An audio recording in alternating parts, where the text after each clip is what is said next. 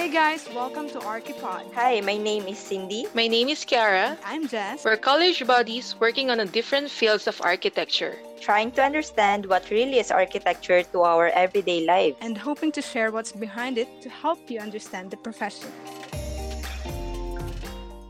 Views and opinions expressed by Archipod's host are not intended to disrespect any groups, organizations, company, or individual. Hello! Hi guys! Hello. Share ko Hi. lang ang init. Kapagod. Kahawi ko lang, grabe. Ang init! Sobra! Anong meron? Dito sa amin, 15 degrees. Sana all. Malamig. Oo, malamig. Sana all. Dito Sobrang- mainit tapos umuulan. Parang, ay, Philippines. Yeah, ang dugyot. Ang dugyot sa feeling. Gaano ka-busy ang araw nyo? Ako pumunta lang akong Wilcon. So, nagtingin-tingin lang. Yun lang. That's it. Yun lang. Ako Umikot lang ako doon. Gumagawa kaming kimchi. Kasi nagbebenta kami ng kimchi. Yeah! Bili naman kayo, guys. Around yan? Las Sana Piñas. makabili Meron dyan sa Lucena. Talaga? Meron sa Lucena? Yes. May international Just around shipping ba Manila. yan? Nako, bulok na siguro pag dawating yun. Totoo. 3 to 5 days. Ang sarap ng kimchi. Okay. Ano ba yan? May rate ba yung pagka-spicy niya? Or Standard Pwede ata naman. niya. standard? Sobrang anghang. Meron Yung kasi dito anghang yan, nabibili. Meron nabibili dito, mild lang siya. May flavor. Merong mild, tsaka may hot. So, hindi ko alam kung gaano ka-hot ba ang dapat sa kimchi. Yun sa akin naman, may natanggap ako news this afternoon. So, napakagandang news para sa akin. So, na-accept ako sa uni. Na-accept ako sa university dito for masters. So, yay! Congrats! Ano siya, Congrats. Masters of Architecture. Pathway for Professional Practice. Yun yung, kasi diba sa Pinas merong different types of masters. Dito para makakuha ko ng license, meron specific na masters in architecture. Tapos yun, pathway siya. Ang tagal ko hinintay, more than a month na to. So, yay! Yay sa gasto. Wow. Congrats. Ayan. Kailan ang start? August yung start. This first week of August. So yeah, and speaking of, kailangan ko pang ayusin yung mga units na kukunin ko, mga pipiliin kung ano ba yung mga iti-take. So yeah, kinakabahan ako at the same time, excited. Parang nakaka-excite nga. Yes, kasi... Parang kami na-excite for you. Yeah, Diba? kasi meron tong... Isa-segue ko na ang topic natin, no? Meron kasi siya, after this masters, meron kaming graduate project, which is thesis. So, sasabak na naman ako for another thesis. Good luck. Sa akin. Ang madugong labanan. Yep. Ang magaganap. Yes. Kaya itong topic na to is for sure makakatulong din sa akin at babalikan ko to pag nagtitesis na ulit ako. So, yep. So, ano bang topic natin for this episode? Para lang sa kalaman ng mga listeners, ito kasi yung ginawa natin nung nagtitesis tayo. Ito yung nag-work para sa atin. Pwede naman silang mag-research, umanap ng ibang ways, pero ito kasi yung nag-work sa amin. Baka lang din makatulong sa inyo. Sana makatulong. Sana For sure naman. For sure naman. Isang process lang din naman yung, diba, yung ano natin. Hindi na, naman siya, Dadaanan. general naman siya. Hindi naman siya yung parang kailangan talaga nilang gawin. Ano ba yung number 1 na tanong nito? Ang number 1 is, ano ba ang ititesis mo?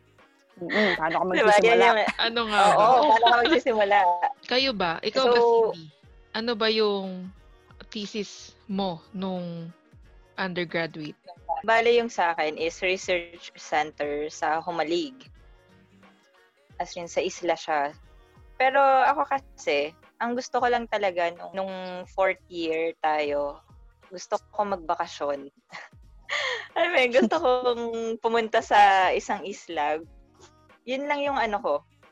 yung gusto ko noon, para yung ititesis ko is nakapagbakasyon din ako. Parang ganun. Tapos hinanapan ko. Actually, ito, risk nga to eh.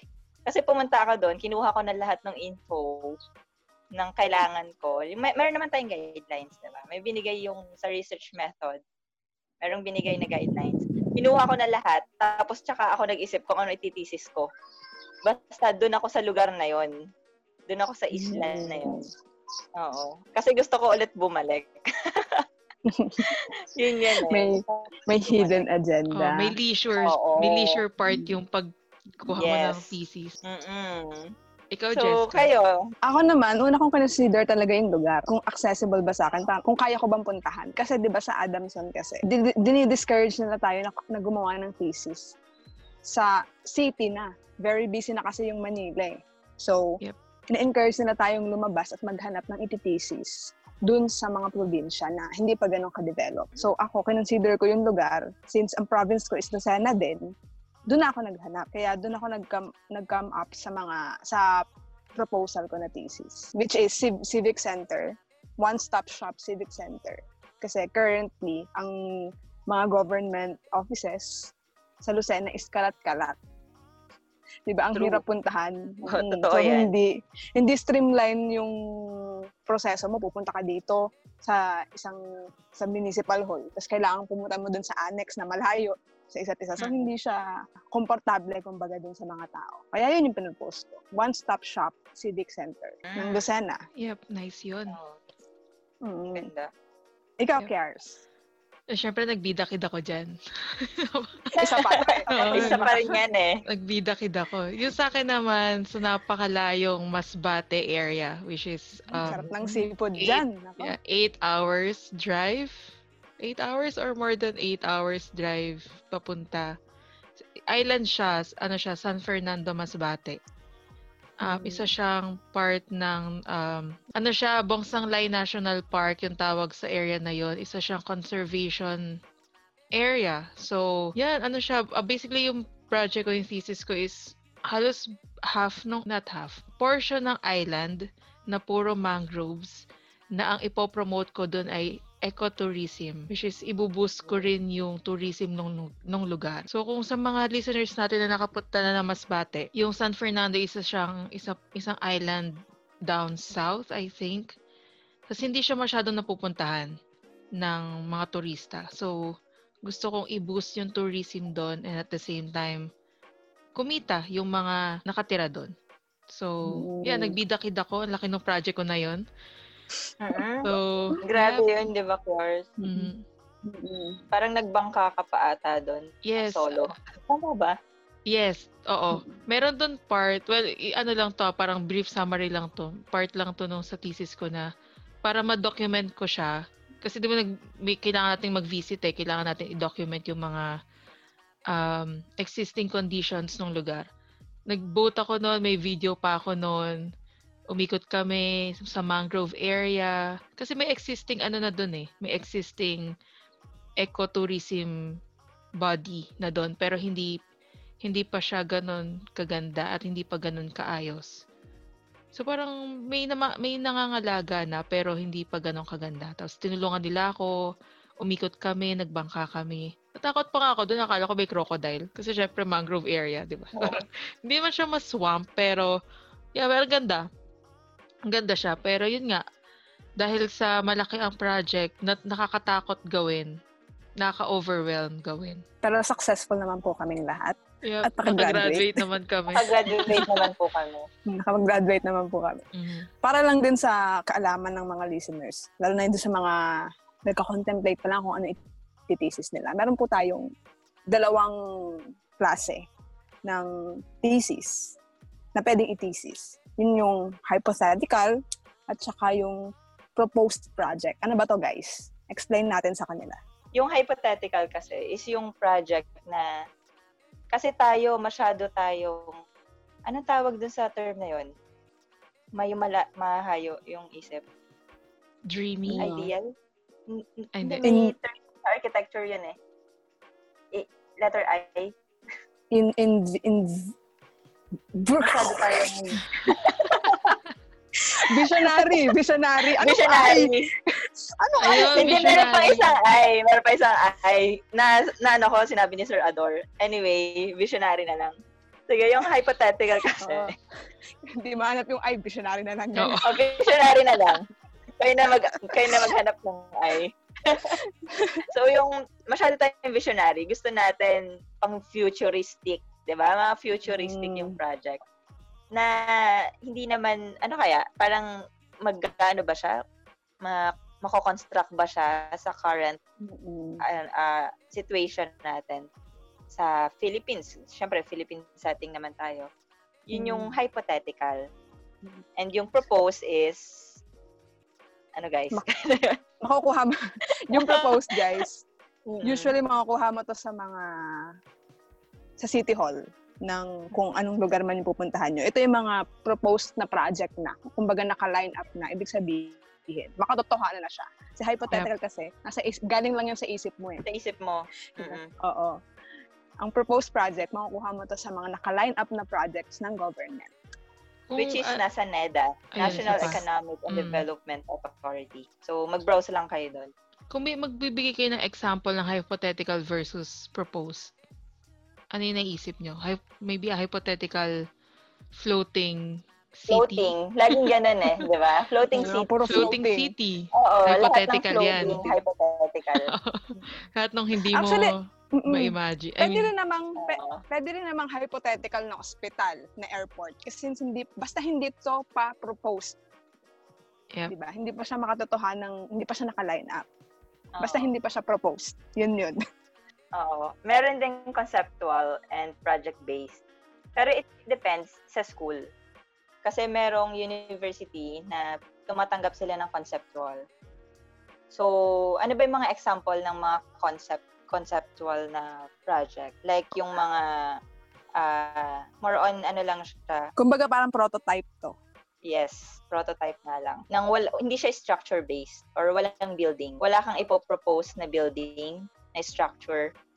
More on concept lang siya, like mga walkable cities na pwede mong i-propose sa government, yung mga ganon. Or like mga sa planning, wide range planning. Yes. Pero it depends sa school. Kasi may mga school na tumatanggap na nito. Pero ang common is yung project-based. Na kailangan meron silang building. May building silang makikita. Pero kasi yung talaga sa architecture, di ba? Kailangan mong parang wide range na may planning ka na tapos may building ka pa na ipopropose. So, baka siguro kaya laging ganon. Mga konti lang yung schools na naggagawa ng conceptual base. So, ayun po. Conceptual, more on concept. Ayan. Green city, vertical kinemerot. Or vertical plantation. Vertical garden.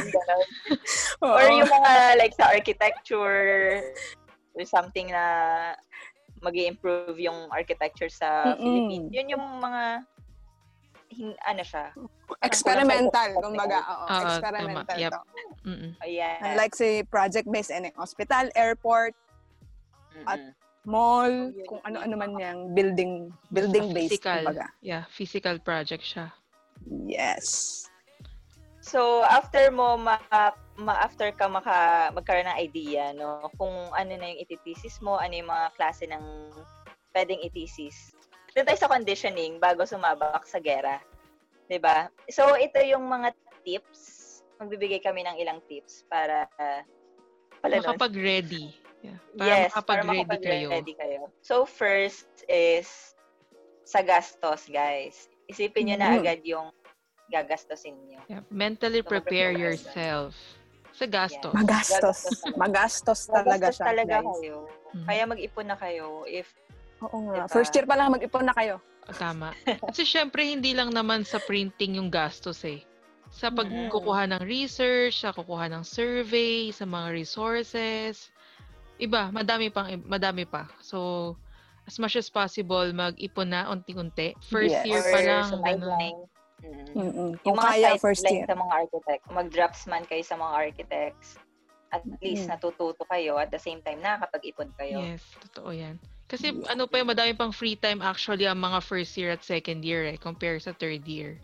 Yun yung feel ko na pagdating natin ng third year to fifth year talagang wala nang Iba na extra yun. time, may iba na eh. Finish na. Mhm. Yung parang the moment na mag-exam ka ng comprehensive exam, yun. Iba, seryosohan na yun. Yeah. And marami kayong gagastusin kasi sa thesis. Like yung pag-site nyo, pag-ocular inspection, Yep. Hindi ocular. Pag-site visit, and yung sa pagpunta nyo sa mga government agencies, Yep. Talaga, Mga resources. trabaho. Yes, mga resources. Advantage nyo kasi kung makuha nyo lahat ng document para Tsaka kasi dun hindi sa project mo. Yep. Tsaka yung mga documents kasi na yun, hindi siya available. Mostly hindi available online. Kailangan mo talagang puntahan sa government body Lalo na or yung mga sa CLUP. Yep, Yes. na kailangan. Bayad yung ibang CLUP. Kaya huwag kayo aasa sa advice ko lang din na huwag silang aasa sa internet-based information kasi minsan hindi correct yun eh. As much as possible, libro or magtanong talaga. Survey and stuff. Yung Next tip. Next tayo. Don't expect too much na madali. Kasi hindi talaga siya hindi. madali. Mahirap. Oo, hindi siya madali. May mga kilala akong mga loko-lokong estudyante pero napapatino na tong thesis na to. Nagseseryoso sila eh. Yes. Dahil hindi talaga siya madali. So, hindi lang sa relationship nagpapatino ang... Joke lang. Segue ko sana, joke lang. So, yun. Hindi talaga siya madali. And syempre, magpapakonsult kayo sa mga professors or mga advisor nyo kasi sila talaga yung magsasabi sa'yo na hindi mo kakayanin, di ba? Ako, actually, nung sa akin, ang gusto ko talaga community planning. Kasi na-enjoy ko yung subject namin na planning eh.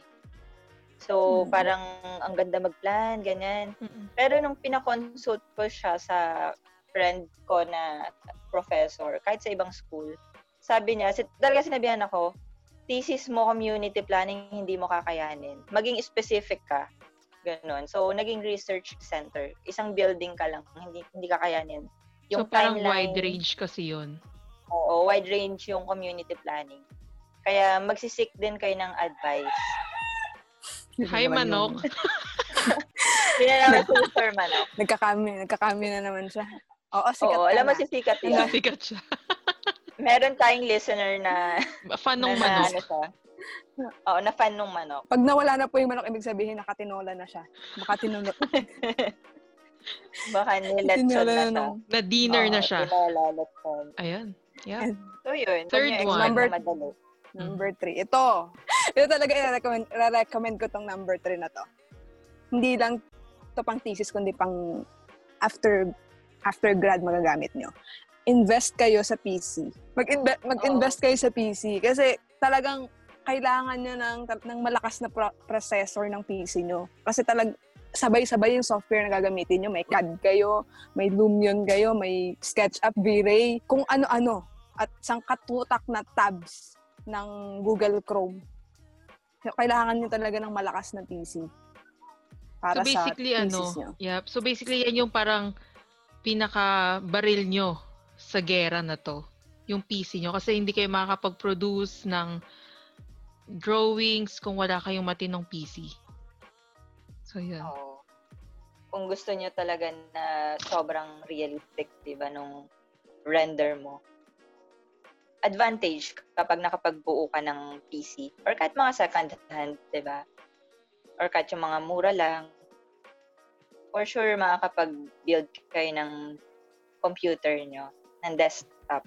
And dun sa iba naman, syempre hindi naman lahat afford, di ba?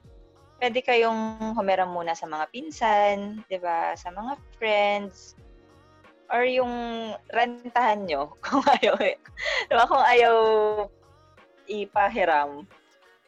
Or Kasi rentahan for like 1 shop, year, no? di ba? I-monthly nyo. Kasi kung kaya ba to sa computer shop? Kaya ka. Hindi. May specific din pati. Well, it depends kung saan computer shop ka pupunta. Kasi alam mo yung ibang mga computer shop for ano lang eh. I mean, slow. Oo. Low part. Kaya ng CAD. Kasi nakakapag-CAD ako dati sa malapit sa school namin. May AutoCAD. Pero render, no. Siguro Wala. punta sila dun sa mga mga gamers na computer shop. Baka kaya ng PC doon. Tropahin Pero niyo yung bantay. Pero yung background mo, mga nagmumurang Oo. Gina, Pero Gina suggest mga. namin, kung kaya naman bumili na. Kasi hindi lang naman pang university to eh. Magagamit niya din siya after. Aside from that, mag-invest din kayo ng mga external hard drive para sa storage niyo. Para marami kayong backup. Yes. Kasi just in case. Huwag kayo gumaya sa akin, guys. Nabura ko totally yung Nabura ko yung thesis ko. Ang natira na lang yung PDF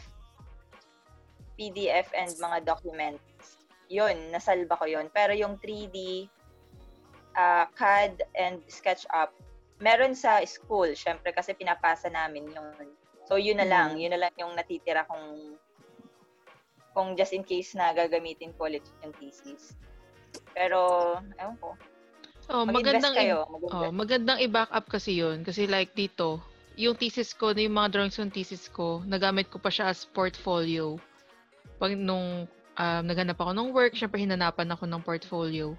Kasi syempre Archi-related, ganyan-ganyan. So, magagamit niyo yun as much as possible, mag-invest sa mga storage or pang backup. Kasi magagamit niyo rin yun later on. Hindi lang sa undergrad. Pwede nyo rin i-propose yan. Pwede nyo rin i-propose doon sa government na kung saang city kayo nag-propose ng project. Pag pag after graduation. Yes. Pwede kayo makipag-tandem, di ba? Yes. Totoo yan. Baka first project na yan. Hindi nyo alam. Oo, di ba? Architect na agad kayo. Oh, ganda nun. Oo, basta lisensyado na kayo. Kung hindi man, dapat meron kang katandem na architect na license. Na license. Yes. Yes. Yung number 4. Ginawa ko to. Itong number 4. Meron ka rin? Meron ka ba niyan? May ba? Oh. Nag-stuck ka niyan. Para akong alam mo yung mga driver ng jeep. Ito yung iniinom nila eh. Para gising na gising yung mga katauhan nila eh. Cobra. Diba? Oo. Kopi ko black. Specific. Yun talaga. Kailangan nyo guys to para... May prof kami, pinagbawalan na kami. Oo, pinagbawalan na kaming uminom ng kopi ko black. Sabi, iba daw kasi yung sinirapan yung kopi ko. Iba yung tama ng kopi ko. Cut mo na yun dyan. Nasiraan Huwag ko niyong yung pagsabayin. Huwag niyong pagsabayin yung cobra at yung kopi ko. Baka naman... Iba ang paghahantungan nyo dyan. Baka hindi defense. Hindi defense sa thesis ang gawin nyo. Defense sa kay San Pedro ang ang mangyayari, guys. So, yeah. So basically yung mga cobra, kopi ko, coffee or whatever is mga first aid kit nyo dapat. Ako kasi hindi ako umiinom ng coffee eh. So ang first aid kit ko is pagkain or tubig. So yun na yung pang staying alive ko. Yes. Depende what works for you. Or baka kailangan nyo ng kating ko. Di joke. Very tita. Very tita. Pampagising kating ko no? Yung amoy ng kating ko. Kung ayaw nyo naman gumasta, sampalin nyo na lang yung sarili. Mas tipid. Oo, mas tipid. Ay, okay yun sampalin. The next morning, rosy chicks ka. Double purpose. Sabihin sa'yo ni crush, wow, you're so blooming naman. Pero puyat ka na nun. That's natural lang. Number 5, ito kailangan nyo rin to, guys. Mga mahiyain dyan. Nako. Lakasan nyo ang loob nyo and huwag kayong mahiya. Kasi ang dami nyong taong kailangan kausapin, lalo na pag mga surveys, kailangan yan eh, mga pa-survey sa, ano bang tawag dito? Sampling? Tama ba? Ito, kailangan nyo to. At saka yung mga, yun nga, yung mga tao sa government, sa mga city planning, di ba? City planning department, yan, kailangan nyo ng self-confidence para humarap Sobrang dun sa dami mga tao. yung kakausapin. Basically, practice na to sa kanila eh. Mm-mm. As an architect, kailangan mo makipag-communicate sa client. Or Yes. yep. So, parang practice na to na kung mahiyain sila, dapat wag sila mahiya. Lakasan nila yung loob nila kasi dito sila makakahanap ng contact and client in the near future. Yes. Kasi paano maganda yung relationship nila sa government body, di ba? Sa lugar nila, if ever. E di magaganda yung communication nila. Magiging maganda yung long-lasting relationship pag nakagraduate na siya at pag nakapag-license na siya. Yes. So, yan. True. Bigay tayo ng tips on how to make a good title or topic.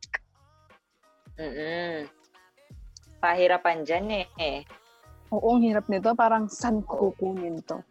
Di ba? Sige.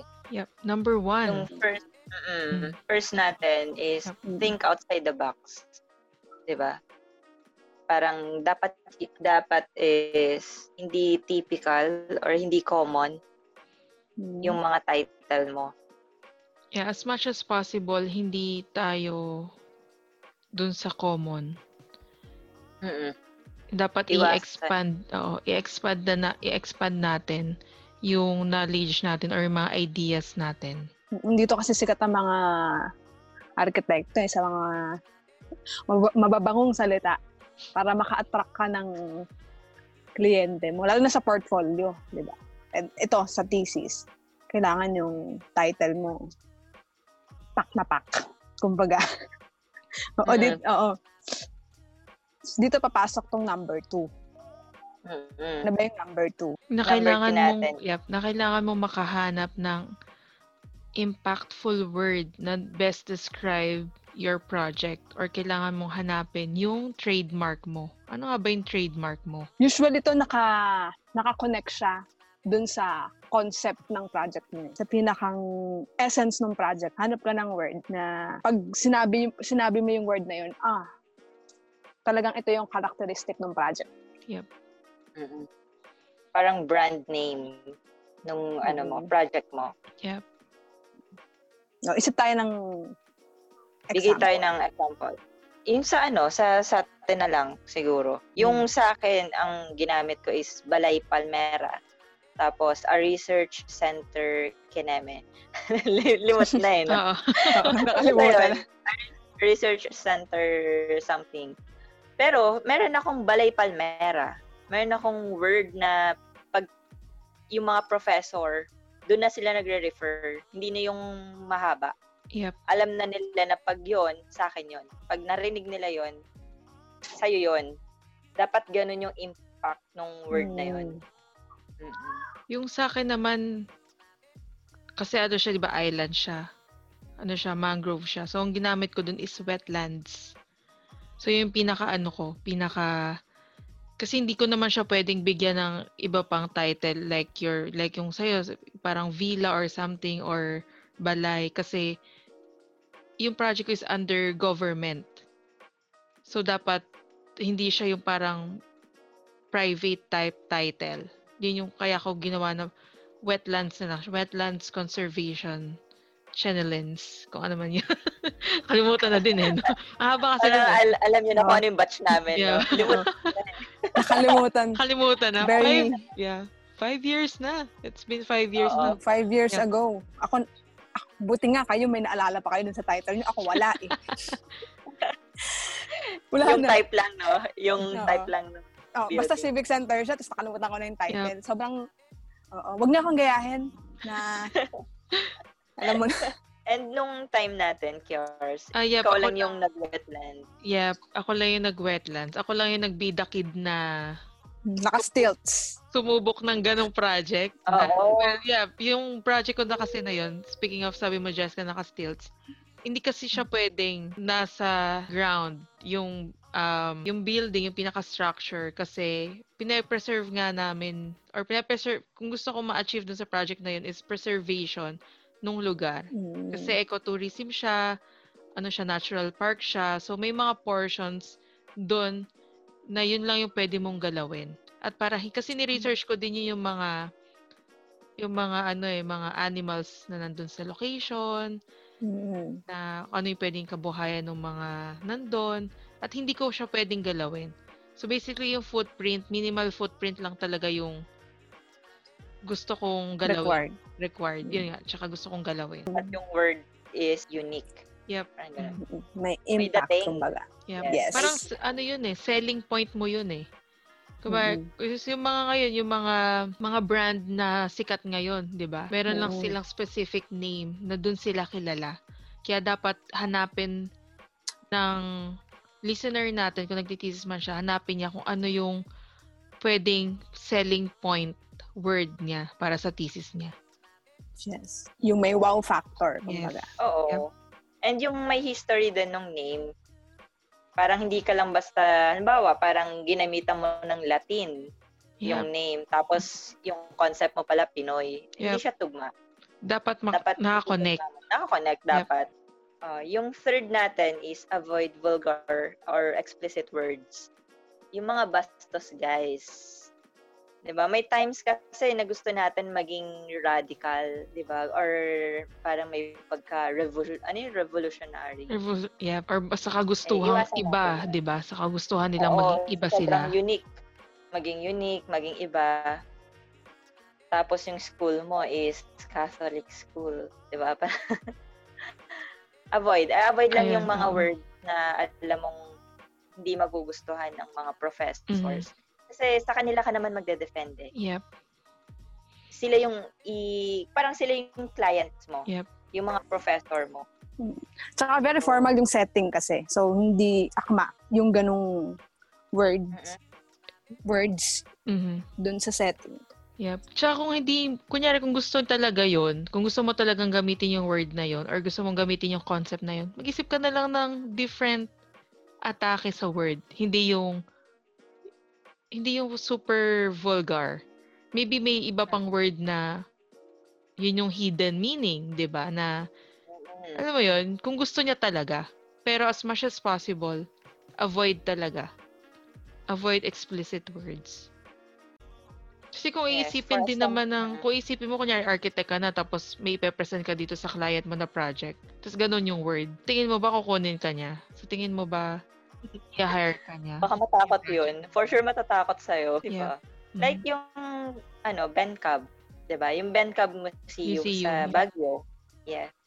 Hindi siya vulgar na, iba yung dating ng name sa gustong ipakita ng museum. Yep. Dapat ganun din kayo. Discreet. Parang medyo discreet naman yung mga words. Very formal. Yeah. Formal. Or maybe professional. Yeah. Professional. Yeah. Make it professional. Pwedeng jeje. Pwedeng jeje, pero wag naman yung basta. Jeje funk eh, no? Oo, may jeje pa eh. Tsaka Huwag naman yung jeje. Grabe naman. Tsaka don't get us wrong, mga listeners. Hindi naman namin sinasabi na don't be revolutionary or something. Pero itong thesis na to is for your ikaka-graduate, 'di ba? For the future din. So, parang for me, isipin mo yung sa tamang setup ba tawag doon? Isipin mo kung ano yung gagamitin mo sa appropriate time. Wag mo ipilit kung ayaw ng professors mo. Kasi may ganun may mga students na may gusto kasi silang gawin. May pinaglalaban silang ideology. Pero kung hindi naman kayo maintindihan ng professors nyo, wag nyo nang ipilit kasi baka ibagsak lang kayo. Yep. Baka kung ano pang mangyari. So, yeah, maybe some other time. Maybe kung ipupush talaga nila yung ganun, maybe a different setup, different scenario. Pero in school setup, I suggest wag na, iwasan na as much as possible. Any tips? Meron pa ba tayong nai-imbak na tips on how to make a good title or topic? Make sure your title is unique. Yun yung overall na matitip namin sa inyo. Na isa-search nyo muna if may katulad para maiwasan yung plagiarism. Yes. I-search nyo baka may book na ba nagganyan. Diba, Jess? Diba nagkaroon ka na experience na ganun? Yes. Oo, kasi may incident na nagpo-propose ako ng title ko. Tapos may ganun na palang book. So baka Plagiarize. kung ano man yung word na May yun. plagiarize. Google nyo na lang. Basta plagiarize plagiarism. Plagiarism yun, yep. Kasi technically, ang thesis mo is libro na yan eh. Ibig sabihin, parang libro, gumagawa ka ng libro na may katulad pala. That is considered as plagiarism. Yes. So, make sure na wala kayong katulad. And baka maano pa kayo ng gaya-gaya or copy-paste na tao, diba? Na student. May iwasan din yun. So, yep. So, to follow up yung topic, ay yung mga tips natin on how to make a good title or topic, meron pang may mga ibang questions pa na pwedeng sumagi sa isip nyo habang nag-iisip kayo ng thesis topic or mga title. Considerations. Yes. Na pwede ito isipin, number 1, na does your chosen topic help solve a real world problem? Kaya baka makatulong to. Ito yung parang wants versus need. Diba? Kailangan ba yung project mo? Versus, gusto ko lang gawin to. Ito yung itithesis ko kasi gusto ko lang gawin. Versus dun sa, itithesis ko to kasi kailangan to ng certain city na to or municipality. Yeah. Ang common scenario dyan is, say, like yung sa akin na island. Pag nag-island kayo na project, di ba laging propose dyan, resort, leisure. Pero titingnan nyo, kailangan ba yun ng island? Baka mas kailangan nila ng research facility. Kung ano yung needs ng project nyo, doon kayo magbe-base ng magandang title. Hindi yung kung ano lang yung gusto nyong i-push na title. Yes, tama. Mm-hmm. And to back up din dun sa one of the tips na para mahanap yung, na find your trademark, na isipin mo kung yung project or yung thesis topic or title mo is makakatulong ba to sa future endeavors mo? Like, pag magiging magiging huge asset ba to sa undergraduate portfolio mo, 'di ba? So, isipin mo din kung yung project na to, sabi ko nga kanina na baka makatulong to, na baka makatulong to pag nag-a-apply ka na ng work. Kasi kailangan ng portfolio, ganun, 'di ba? First project mo yung thesis mo. Yeah. Yun yung first na ipe-present mo sa boss, future boss mo. Sa employer. Yep, totoo. Tama. Yun. Yep. Meron pa isa so, pa. Next, yep. Na baka isipin mo rin yung kung ano ba talaga yung kung saan ka interesado. Na what are your strengths and weaknesses, 'di ba? Kunwari hindi ka pala magaling sa large scale planning. So, bakit ka kukuha ng malaking project, 'di ba? Or malaking scope ng thesis project, 'di ba? Ano siya, pwede rin siya na isipin mo na challenging siya, pero isipin mo rin yung timeline nung bago mo matapos yung project. Oo, sabihin na nating risky to na kailangan mong mag-step up, mag-think out of the box, pero isipin mo muna yung timeline. Kaya mo bang tapusin to? Mga ganong considerations. And minsan, baka maisip nyo rin na basta malaking project, pang best in thesis na. Hindi, guys. Hindi. Yep. Oo. Hindi ganun nagbe-base ang mga prof. So, titingnan nyo kung kaya nyo bang gawin. Or halimbawa, lahat ng mga classmates mo is may specific sila. Tapos ang natira na lang sa'yo is sementeryo. Pwede yun eh. Pwede yung i-thesis yun. Mm-hmm. Pero, hindi ka naman, ikaw, interesado ka ba doon? Oh. Di ba? Kasi hindi. huge impact yun eh. Kasi gagawin mo yung Yes. thesis mo for like 1 year. 1 Mm-mm. semester of research, 1 semester of deliberation. Mm-mm. So, Kung mahilig ka mag-computer, mahilig ka mag-gaming, why not ka gaming center? yep. Walang And may, pumipigil sa'yo. yep. And may enjoy mo pa yung process ng paggawa ng thesis. So, Yun yung number one, dapat na-enjoy mo yes. yung paggawa mo ng thesis. Or else, magiging burden yan sa'yo. Yun. Mas madadalian ka talaga kung gusto mo yung ginagawa mo. Mm-mm.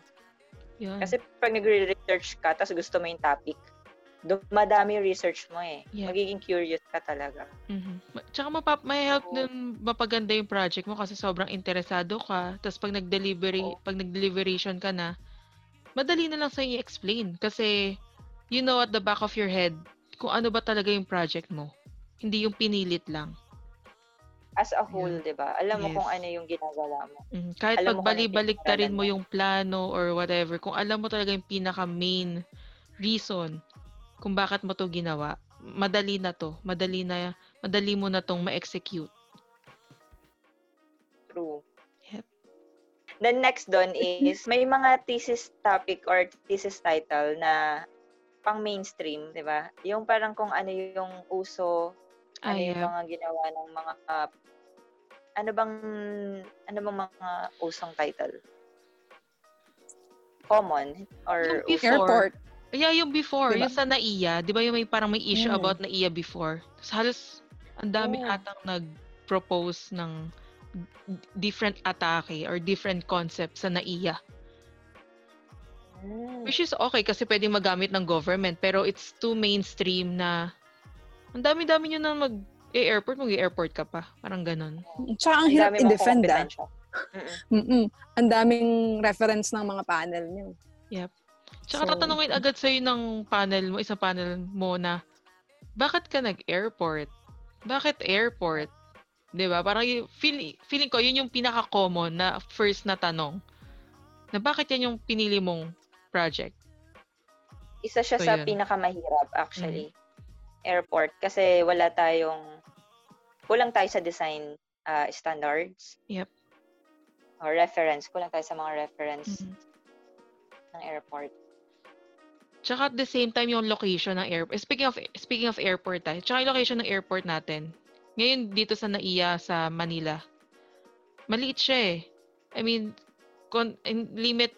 limited yung space kung i-redesign mo siya eh. Kung i-reconfigure mo eh. Kaya mostly 'di ba nung mga ibang nagpo-propose ng airport is nililipat nila sa Pampanga, tama? Pampanga o Yes, Subic? Clark. Yeah. Clark. Kasi wala nang space. So iisipin tapos pag yun yung kinuha mo tapos tatanungin ka ng jury mo, ng panel mo na, bakit mo siya ililipat? Paano na yung mga passengers na pupunta pa ng Manila are going to provide shuttles and stuff. Parang mga ganun. Ang daming consideration in terms of airport. Tsaka in terms of location. Well, kung gusto mo naman talaga na yan yung thesis mo, third year pa lang, mag-research ka na. Kasi mahaba-habang research talaga ang kailangan dyan. Matrabaho. Yep. Time-consuming ang mga malalaking projects. So, much better kung mag-specific kayo. Mas maliit, mas okay.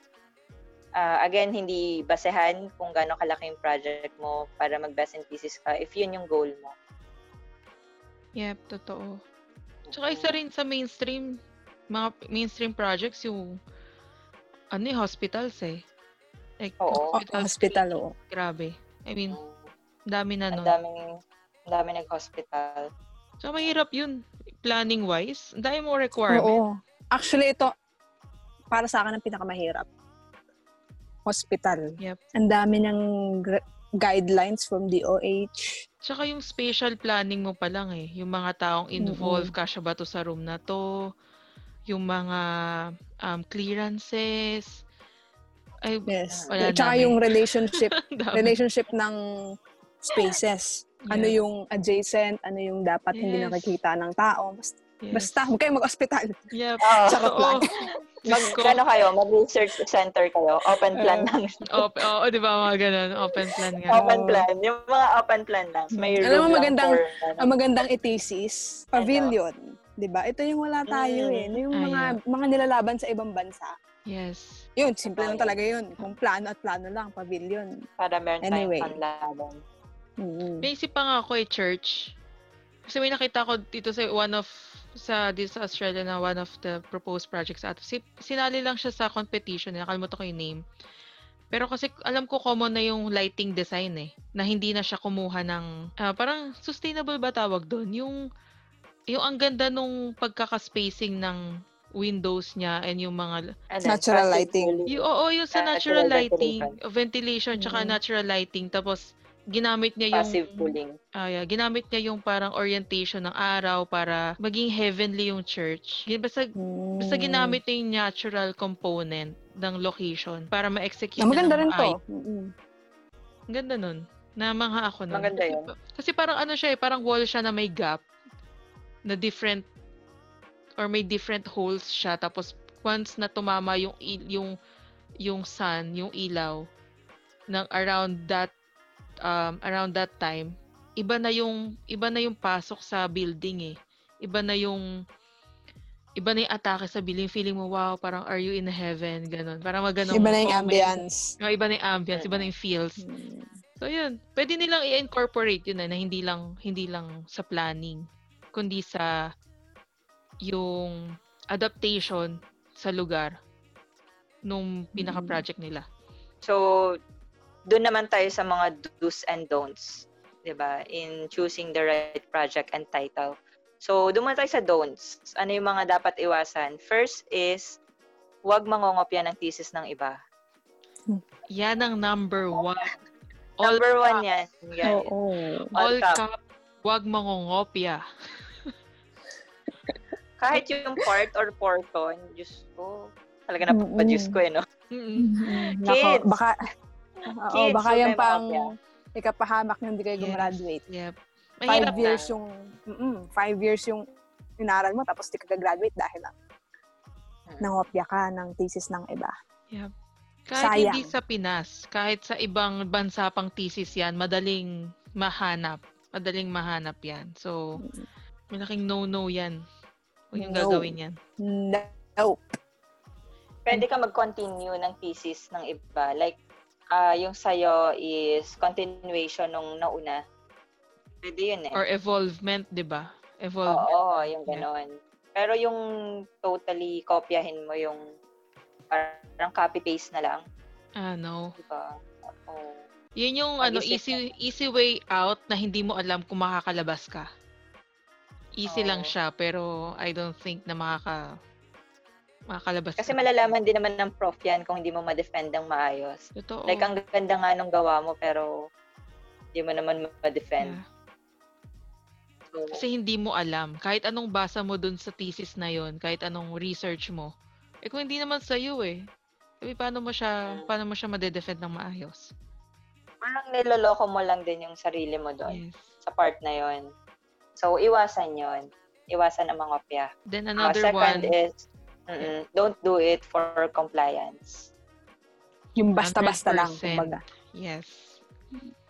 Kasi sabi nga natin basta mag-graduate na ako, ganun. Yep. Sabi nga natin sa earlier tips natin. Yeah, so don't do it for compliance nga talaga. Kasi first, hindi mo na-enjoy. For sure, kung basta binasta-basta mo lang, baka ma-replan ka pa. Baka ipa-replan ka or totally ipa-revise yung buong thesis mo. So, mahirap pag hindi mo tinutukan talaga yung project mo. Or hindi mo isinapuso yung project mo. Oo. Tsaka may mga instances na itatanong yan sa'yo pag naghahanap ka na ng work. Yun nga, sabi nga ni Kiari kanina, pwede mong gamitin sa portfolio mo yan So, wag mong basta-bastahin ang thesis. Yep. Kumbaga. Actually, malaking bala yun sa'yo na pag pinresent mo, kanya maghanap ka ng work, tapos pinresent mo yung portfolio mo, makikita nila, wow, this kid is good, di ba? Yun yung parang unang first impression nila sa'yo sa portfolio mo.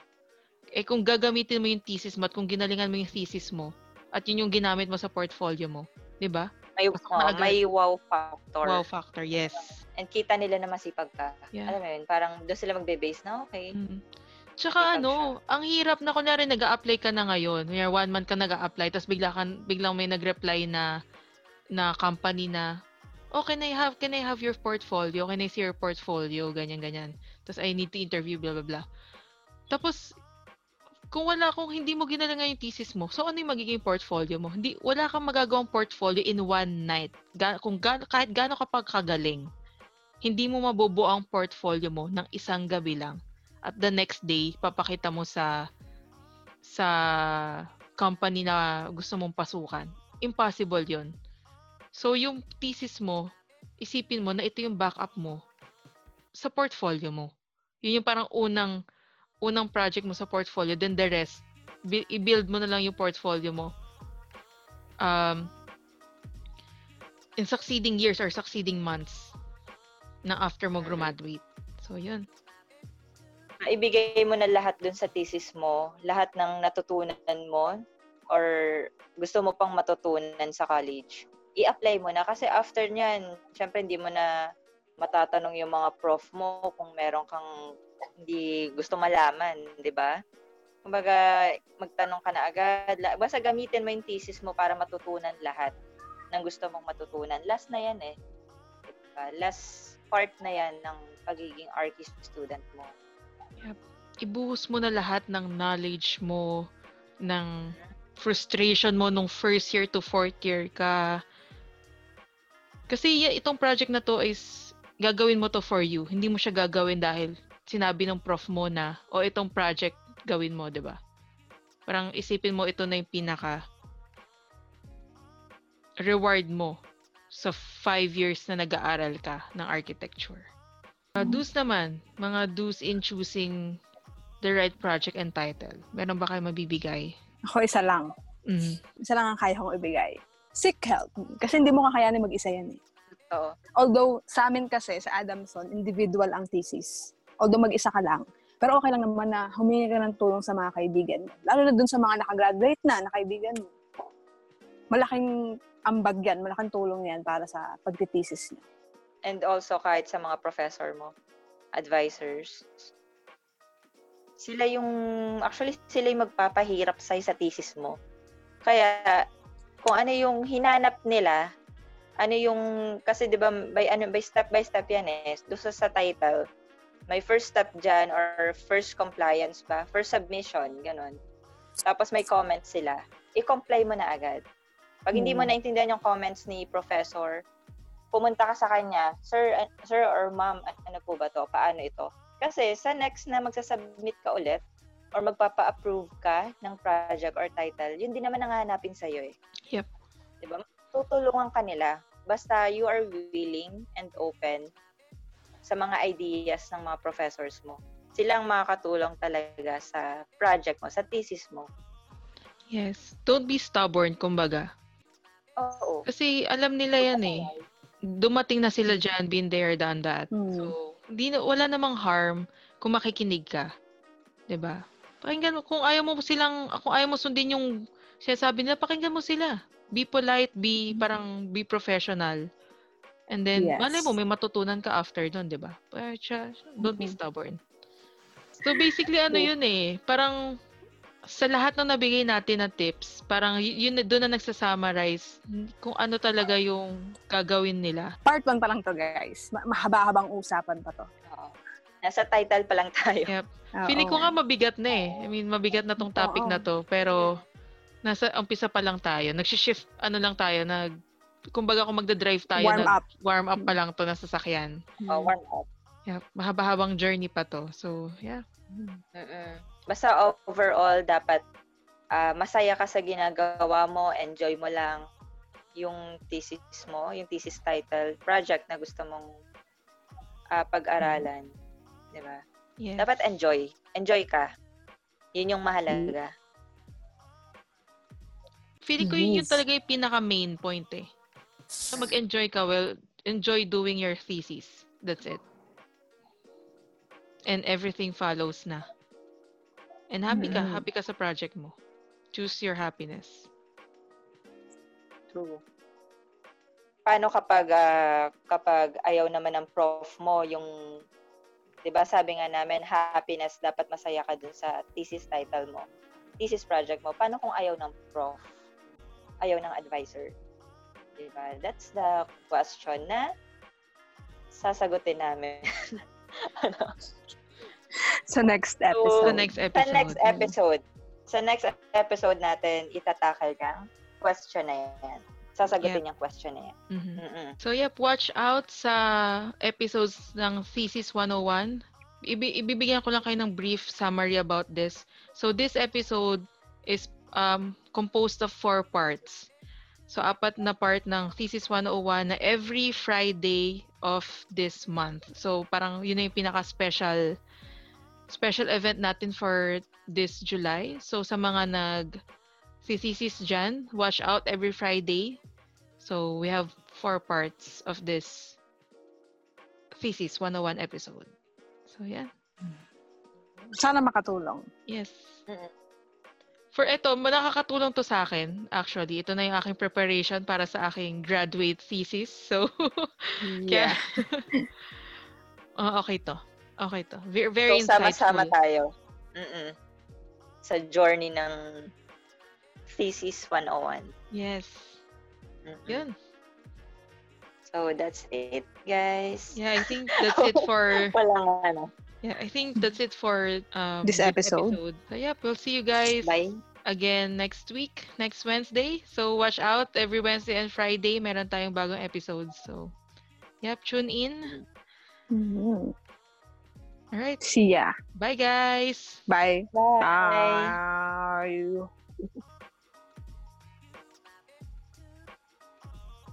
Don't forget to check us out through Instagram, Facebook, and YouTube for some show notes.